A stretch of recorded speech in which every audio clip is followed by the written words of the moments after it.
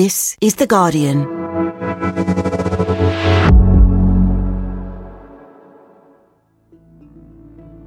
Today, as the COVID inquiry resumes this morning, here's what we've learned so far.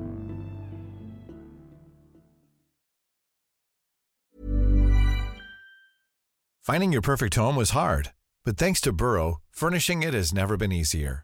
Burrow's easy-to-assemble modular sofas and sectionals are made from premium, durable materials, including stain and scratch-resistant fabrics. So they're not just comfortable and stylish, they're built to last.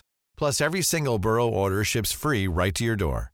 Right now, get 15% off your first order at burrow.com/ACAST. That's 15% off at burrow.com/ACAST. Before we start, a heads up. If you can believe it, in this episode about a public inquiry, there's a small amount of swearing.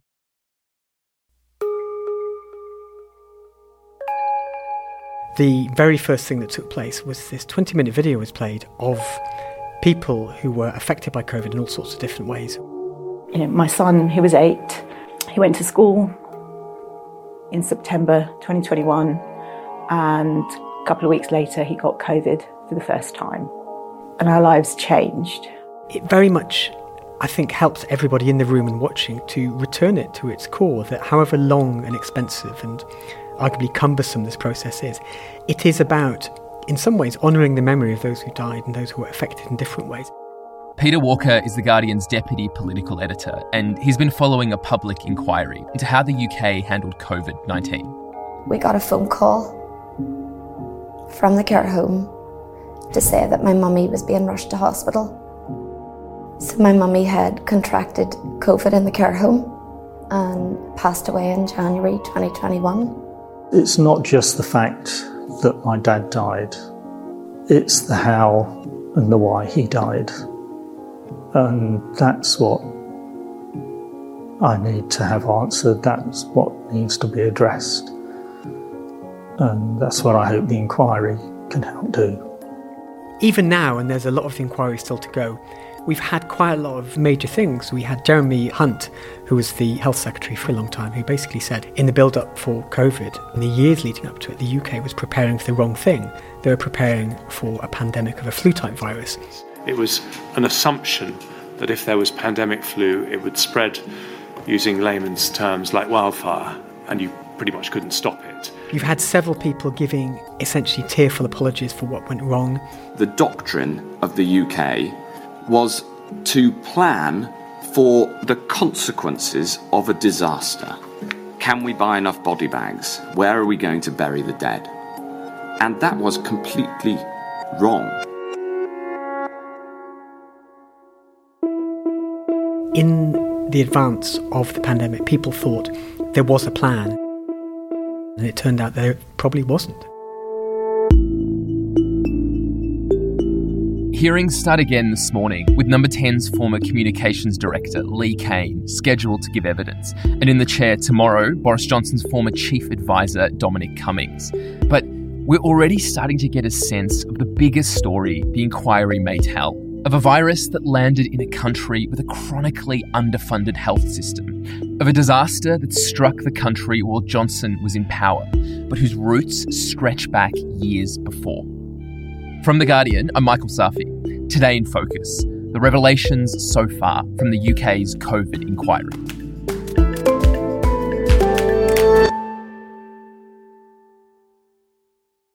Peter, since the lockdown ended in England in December 2021, we've learned a lot about how the government handled the pandemic. Sue Gray's report into Partygate, for example, showed that government ministers were often breaking the rules they'd set for the rest of the country. And some scientific advisors who worked with the government at that time have since been really critical of the way the government handled the pandemic. So where does this COVID inquiry fit in? What are the kinds of gaps that it can fill in our knowledge? This is basically meant to be the definitive answer to every part of this. It will look into the long-term preparedness of the UK, how the care sector coped, how the NHS coped. And it's meant to just give this incredibly deep picture of how government and the health and care and every other system worked together or sometimes didn't. And so to paint that deep picture, it has all the powers of a public inquiry. So tell me about what those powers are. The most important one, it is able to compel witnesses to not only give evidence in person, but to hand over evidence that they've got. So you're going to have all sorts of people. We've already had people like David Cameron, George Osborne, talking about the years before the pandemic and, for example, whether their austerity policies made the UK less well prepared in public health terms. Do you accept, Mr Cameron, that the health budgets over the time of your government were inadequate and led to a depletion in its ability to provide an adequate service? I don't accept that, neither on a sort of big picture level or on a small picture level. But we're also going to hear from people at the very, very centre of it. We're going to hear from Boris Johnson at some point. We're going to hear from Dominic Cummings, who was Johnson's chief advisor. We're going to hear from Simon Case, who is the most senior civil servant in the land. And it's arguable that almost every one of those people would have given evidence anyway, but this means they are compelled to answer questions. They have to be as honest as they can. They also have to give a very, very thorough witness statement to and hand over contemporaneous evidence.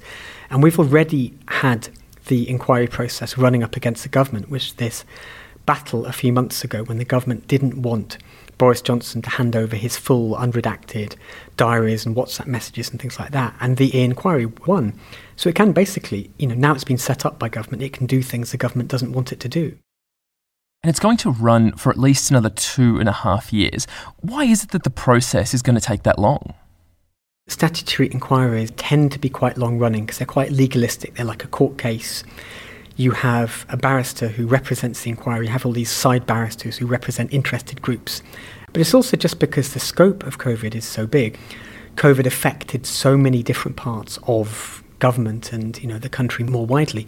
It is cumbersome, and I know that there are people within the families and victims group who want it to go more quickly. But the hope is that at the end of this, you'll get as comprehensive an answer as you could possibly get. And of those vast number of people who will be called over the next years, who do you think are the key witnesses? We've already had a bit of human drama with that. When various witnesses who were in government at the time have given evidence, you've had them sometimes heckled. So this is the kind of big drama stuff. And I'm sure when Boris Johnson goes in, he will have a lot of shouts. But a lot of the really fascinating stuff is emerging sometimes from the less well-known witnesses, so scientists who are not part of government but were helping advise government in the build-up to COVID. And they're basically expressing, in retrospect, what was this panic. And there's also these little kind of vignettes and snippets which come out from WhatsApp messages or from emails. So we've already found out that Simon Case was kind of half joking, half not with other people, that Boris Johnson's wife was like the secret power in the land. It's slightly this lifting of the Wizard of Oz curtain, and you get a glimpse behind the scenes, and it's not always a very edifying sight.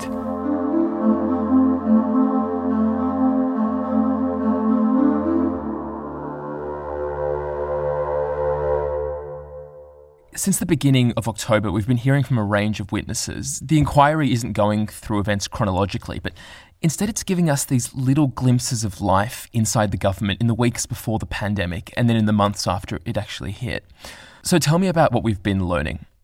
So one of the vignettes we had some WhatsApps which I read out to the inquiry from Dominic Cummings, who was Boris Johnson's chief advisor at the time, who described the Cabinet Office, which is the government department that's meant to coordinate everything across Whitehall and government, as being, quote, terrifyingly shit. The top WhatsApp is dated the 12th of March. I'm not going to read it all out. It's self-evident. And the theme and the tone and the manner of it is very clear.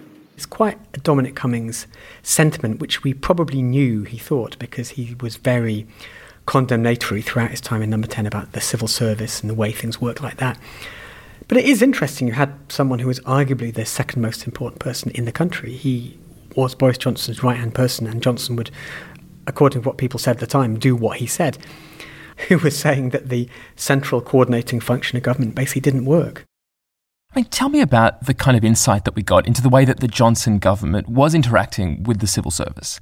There was an extract read from the diary of Patrick Vallance, who was the government's chief scientific advisor at the time. This extract that was read out quoted Simon Case, which says Downing Street was, quote, at war with itself. In those diaries, in fact, on the 11th of November 2020, he says this of your successor, Cabinet Secretary Simon Case. Simon Case says, number 10, at war with itself. A Carey faction with Gove and another with SPADs. What are SPADs? Special advisors, political appointees, not civil servants. PM caught in the middle. He has spoken to all his predecessors as Cabinet Secretary, and no one has seen anything like it. To an extent, with all inquiries like this, they will uncover discontent with an organisation as big as a government. But even within that context, there was quite a lot of worries. Again, another message that was read out, which came from September 2020, again in the kind of peak of COVID. It was from Simon Case, who described the government as a terrible, tragic joke. And again, seemed to argue that Boris Johnson's wife is essentially the real person who runs things. This is a narrative that people who reported on Number 10 at the time knew about, or certainly had people complain to them about. But it's interesting, it's really, really interesting to see the people at the very, very top not only thinking the same, but actually writing it down. It was clear from the very first days of COVID that it was not going to hit everyone in the UK in the same way. From this inquiry, did you get a sense that the government understood that about the virus? We certainly heard evidence from some parts of, we've not heard from the government ministers who are involved in that yet, but there's some experts who were very worried. We had Anne Longfield, who's the former Commissioner for Children, who expressed worry about a lack of planning for the way a pandemic could affect kids. They would normally go to the park, they would normally meet their friends. None of that was possible. And the whole of the kind of, socialising in public space policy seemed to be geared towards adults. We have the 1 hour for exercise. Well, children don't generally exercise, they play together. And when we started having allowances for families or for individuals to be able to meet, and then a rule of 6 where groups of 6 could meet, children often in that equation meant that families couldn't meet together. Not only the closure of schools, but the impact COVID had on restricting young people. Some more than others, but the impact is certainly an awful lot. You say that there was reduced visibility. Was that right? That's right. Children in homes that were unsafe were out of sight, which was something that wouldn't have been the case if services had been operating in a normal way, schools had been open and nurseries had been open. They heard from Sir Michael Marmot, who's probably the most eminent epidemiologist in the UK. He said that he knew well in advance if a pandemic hit, then it would affect some members of society much more than others. And he said that the way COVID did impact different people was an entirely predictable thing. So I think one of the interesting focuses for what the final report is whether it does essentially say that austerity and a period of government in which health and general inequalities grew made COVID affect the UK worse. That it was a disaster a decade in the making. There is an argument for that, and certainly people like Sir Michael Marmot had been saying for a long time that health inequalities, they're incredibly bad anyway, in the sense you have these stats that the life expectancy in the richest boroughs of Britain is getting on for 20 years longer than the poorest boroughs. But if you impose on that this respiratory illness that particularly affects people who have certain chronic conditions or live in damp housing or overcrowded places, then that was inevitably going to be the case. So a lot of these witnesses are not there to say, I told you so, but they are very much there to say, we knew it would be like this.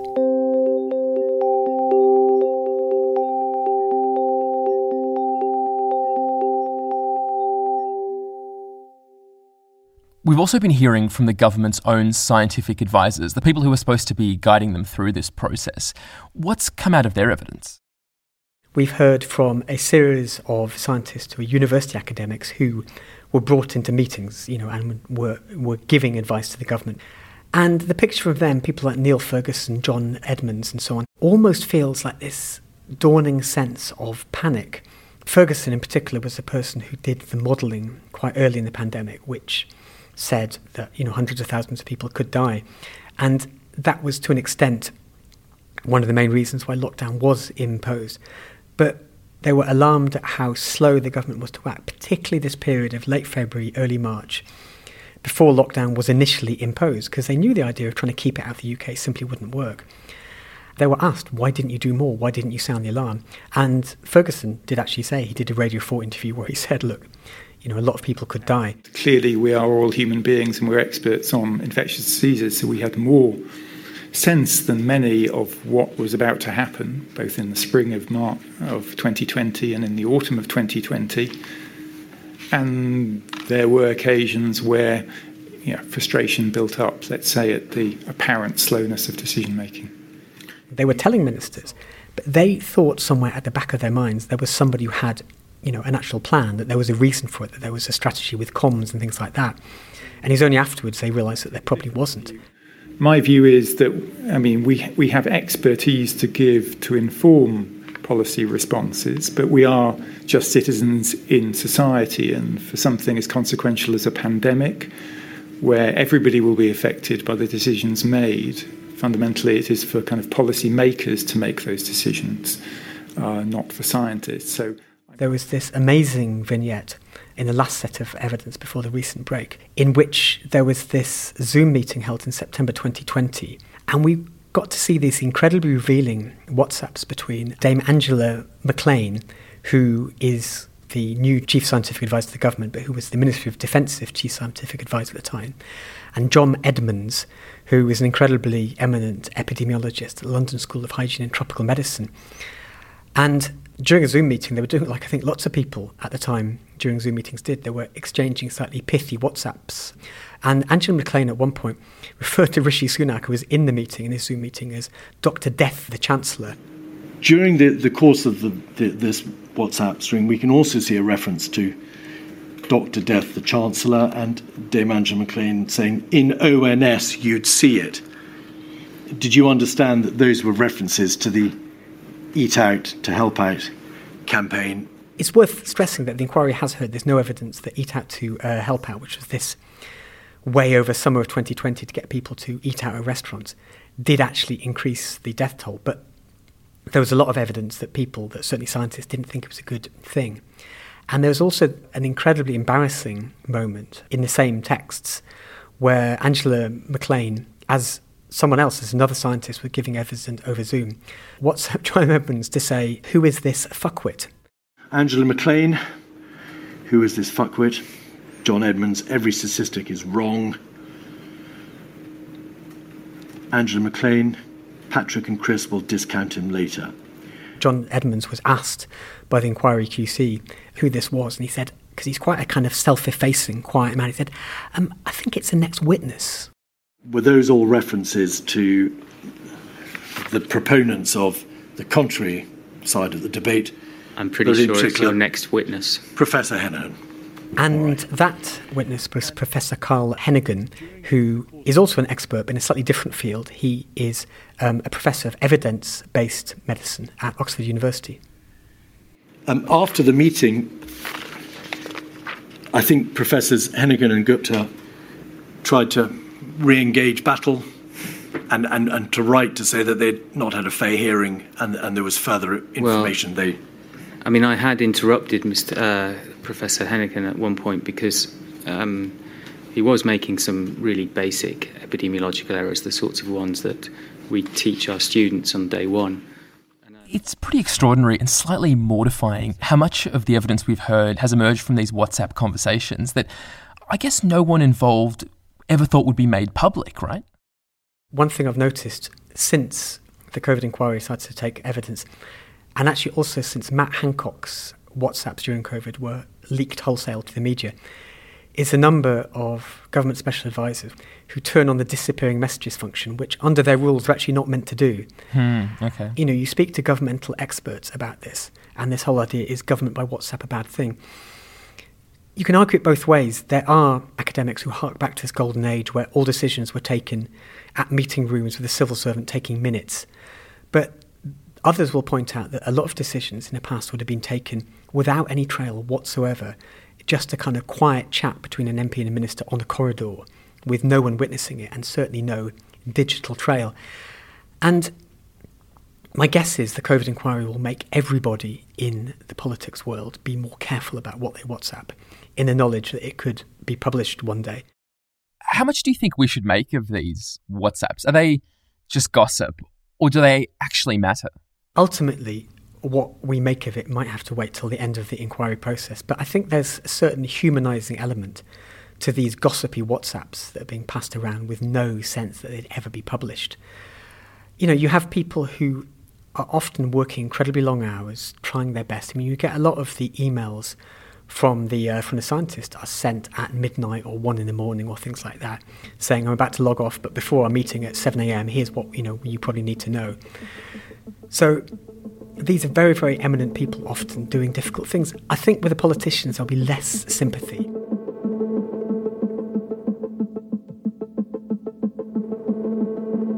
Coming up, as the inquiry returns from its break, we're going to hear from some big-name witnesses. What could they reveal?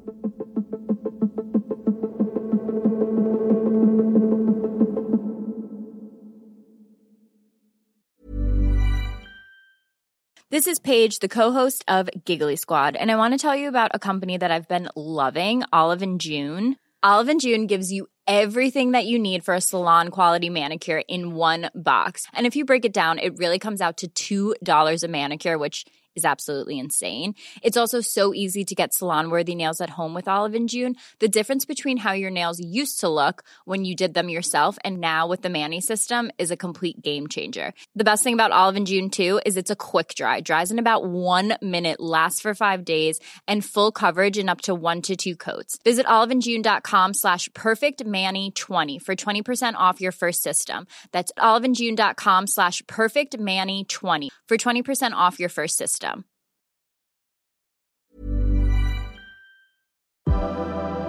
Today in Focus is supported by BetterHelp. Here's a question. If you had an extra hour in your day, what would you do with it? Watch TV? Read a book? Meet up with a friend? Maybe a little nap? A lot of us spend our lives wishing we had more time. But for what? Perhaps to best answer that, you need to work out what's truly important to you, then make that a priority. Therapy can help you work out what's most important to you. It isn't just for those who've unfortunately experienced trauma in their lives. Therapy can be helpful for learning positive coping skills and for setting boundaries. It can empower you to be the best version of yourself. If you're thinking of starting therapy, give BetterHelp a try. It's entirely online and designed to be convenient, flexible, and suited to your schedule. Just fill out a brief questionnaire to get matched with a licensed therapist and switch therapists anytime for no additional charge. Learn to make time for what makes you happy with BetterHelp.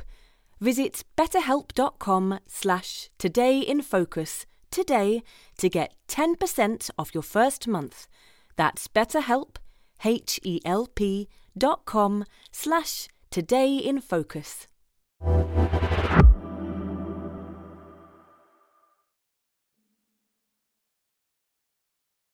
So, Peter, they've been some of the key moments from this inquiry so far, but the public hearings get underway again starting today. So what are we expecting to hear over the next few weeks? We are due to hear from Dominic Cummings, who was Boris Johnson's chief advisor at the time.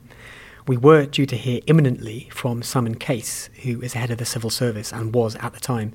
He has taken a few weeks' leave because he's got a medical procedure that needs to be done. So it's not quite clear when he's going to give evidence.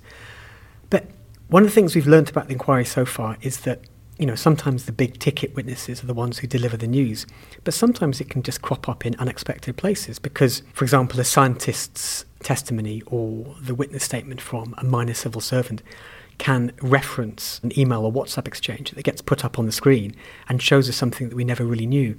So as a journalist, it's a funny one to cover because you might think, this witness won't generate much news, but you have to keep an eye on it. The health minister at the time, Matt Hancock, seemed to take the approach in his evidence of just putting his hands up and saying, look, we messed up, we could have been so much better, and profusely apologising for it. I am profoundly sorry for the impact that had. I'm profoundly sorry for each death that has occurred. And I also understand why, for some, it will be hard to take that apology from me. How do you think these other big names, people like Rishi Sunak, Dominic Cummings and others, are going to approach their time in the witness box? I think they'll be quite different for several reasons. If we get to Rishi Sunak when he's still inside number 10, he will have a lot to lose by admitting fault. Dominic Cummings, I don't think, has ever admitted fault. And so it partly depends on the political circumstances. Matt Hancock, when he gave his evidence, was no longer a minister, and by that time he knew he was going to no longer be an MP at the next election because he's going to stand down. But also in personality terms, Hancock is the more likely person to do something like that. He is a bit more kind of needy, wanting to be liked. And I think it was very open and honest. You know, I watched that evidence that he gave, and he was, you know, nearly in tears. I think with any apologies, you have to watch out for the, yes, I cocked up and I'm really sorry for cocking up, and the slightly more nuanced, you know, mistakes were made one. I mean, for those of us who don't report on politics every day, who don't work in Westminster, some of this evidence is just so damning, and many of those who are implicated are still around. In fact, they're in more senior positions. In the case of Rishi Sunak, he has the most senior position in government. What are the implications for them of the things that we're hearing so far? I think the broader picture is one of people trying their best, but within chaos. So, you know, there was a lot of preparedness, a lot of very, very worthwhile preparedness for a pandemic of some sort, because health advisors have been saying this is going to strike and ministers have been listening to them. You know, if there was a fault, it was as much as anything with the scientific advice. What some witnesses have said was this slight arrogance, this belief that the UK knew best. We didn't necessarily have to learn from East Asian countries. And we had these long-standing ideas about a pandemic flu, and we can cope with that, and we were perhaps not quite as adaptable as we could have been. On top of that, there is the specific evidence about dysfunction within the Boris Johnson government, and I wouldn't be surprised if we potentially see an apology from someone like Rishi Sunak, which says, yes, of course, mistakes were made and we need to learn from them, but it's never quite clear what they were and whether he was to blame. One of the things that propelled him eventually into number 10, even after losing the initial leadership election, was the fact that he massively increased his prominence as Chancellor during COVID. Before he became the Chancellor, he'd never had a cabinet post.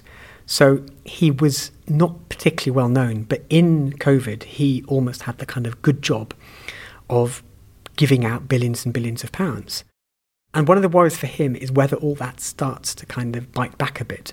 But it remains to be seen how much better another government would have done it, because some of it was about the personalities and the people who got things wrong. But a lot of it was structural stuff, that stuff had been in place long before Boris Johnson and probably even before the Conservative governments.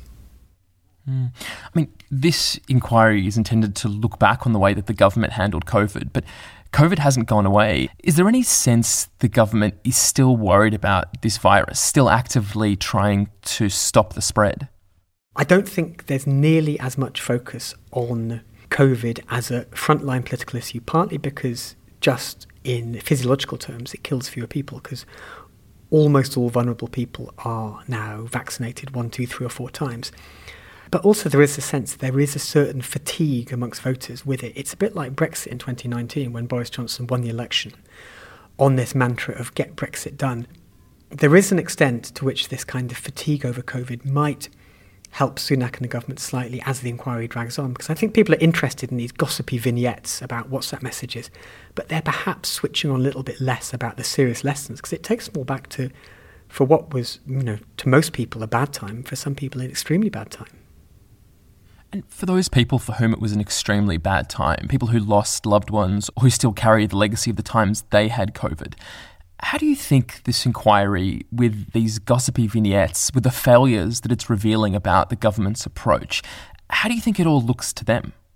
If you were someone who, you know, is in that particular circumstance, then I can only imagine that some of the stuff could make people feel quite angry. But I think the important thing is to recognise, you know, all the time this is just a process. And I think ultimately lessons from previous inquiries like the Hillsborough inquiry and things like that is that they can be quite cathartic for people who've had a very bad time or lost loved ones. Just as long as it is thorough. I think for a lot of people, the most important lesson would be the idea that if there was another pandemic, then things would be done better. So there'd be fewer people the next time in a situation like them. Peter, thank you very much. Thank you very much. And that was Peter Walker, Deputy Political Editor with The Guardian. His and all our coverage of the inquiry will be at theguardian.com. And that's it for today. I'm Michael Safi, and this episode was produced by Hannah Moore. Sound design was by Rudy Zagadlo. The executive producer was Phil Maynard, and we'll be back tomorrow.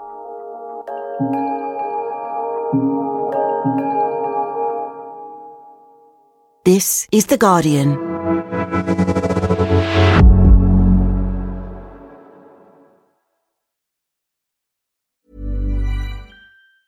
Tired of ads barging into your favorite news podcasts?